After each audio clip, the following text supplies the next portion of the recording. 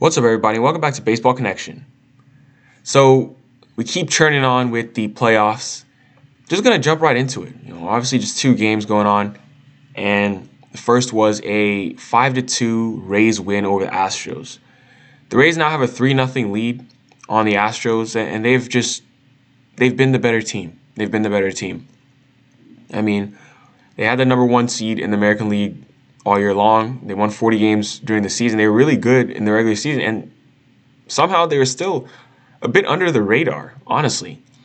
And that's obviously due to the fact that the Rays are a small market team and the fact that there aren't really any superstars on their roster, but they are a very good team, and they are on the cusp of the World Series. They're up 3-0 on the Houston Astros. Of course, anything is possible, but they just have outplayed Houston thus far.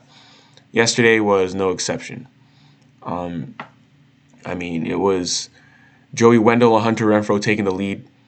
Joey Wendle gave the Rays a 2-1 lead with a 2-run single in the sixth. Then Renfroe separated the game with a 2-run double in a 5-run inning for Tampa Bay.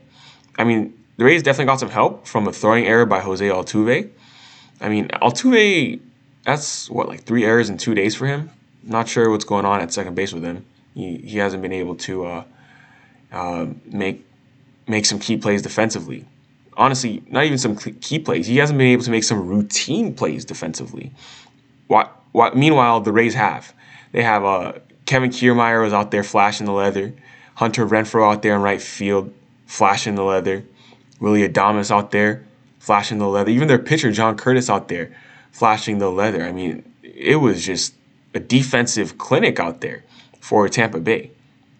They have put things together from top to bottom, pitching, defense, hitting, you name it. They have done it all. So as well as the Rays are playing, it's hard to bet against them to win this series at this point. So, we'll see what happens. Randy Arozarena had a 3-hit game yesterday. He continues his historic postseason, and I'm sure the Rays are sleeping really well tonight. They will continue with Game 4. I'm sure they slept well last night, but they will continue with Game 4 tonight, 8:30 p.m. Eastern, and we'll see if the Astros can punch back. But right now, it's been all Tampa Bay. In the NLCS, the Braves took a 2-0 lead thanks to another masterful outing by Ian Anderson. This dude has ice in his veins. This guy does not look like a rookie whatsoever. He just continues to pump. 4 shutout innings with 5 strikeouts against a lethal Dodgers team. Although the Dodgers did stage a comeback. They did stage a comeback, and they had a 4-run ninth inning. 4-run inning in the bottom of the ninth. But the Braves were able to hold them off to a final score of 8-7. Freddie Freeman got Atlanta on the board again with a home run in the 4th inning, scoring their first runs.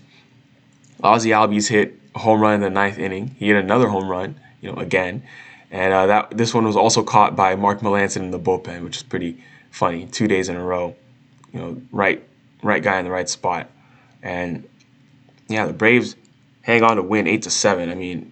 There was a slight risk of them losing this game because the Dodgers were rallying there in the bottom of the ninth. But 8-7 win is a win. A win is a win, and Freddie Freeman's consistency, he just continues to do his thing. But Ian Anderson is an absolute stud. He has less than 2 months of experience at the big league level, and he already has the 4th longest streak of scoreless innings in Braves playoff history. He's closing in on number 3.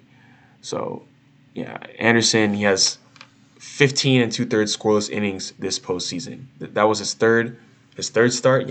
He started once in each series, and he has not given up a run yet. Just been an absolute monster. This is a dude who made his debut less than 2 months ago, August 26th. He pitched with a 3-2 record with a 1.95 ERA over 6 starts in the regular season, and he's just picked up right from there in the postseason. So 2-0 lead. Obviously, this is just a lead. LA has plenty of room to come back and make this thing a series again. But it's going to continue today, 6 p.m. on FS1. Dodgers at Braves. So we will see what goes on there. But Ian Anderson was definitely the story there for the Braves. Dodgers did stage a comeback, proving that their lineup, is serious. You can't take your foot off the gas if you're Atlanta, because it's a Dodgers team that will find themselves right back into it if you are not careful and you give them any breathing room. They will come right back into it. So we'll see what goes on today. But yeah, Tony Gonsolin took the L yesterday because Kershaw was scratched with some back issues. Four and a third of 5 earned runs for Gonsolin. As of today, not sure who they're going to throw.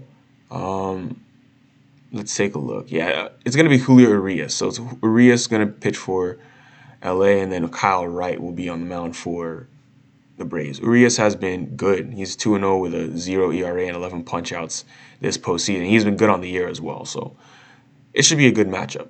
Should be a good matchup for sure. But that's where we stand with things. If you enjoyed this, please share it with someone who'd be interested, and we'll see you next time on Baseball Connection.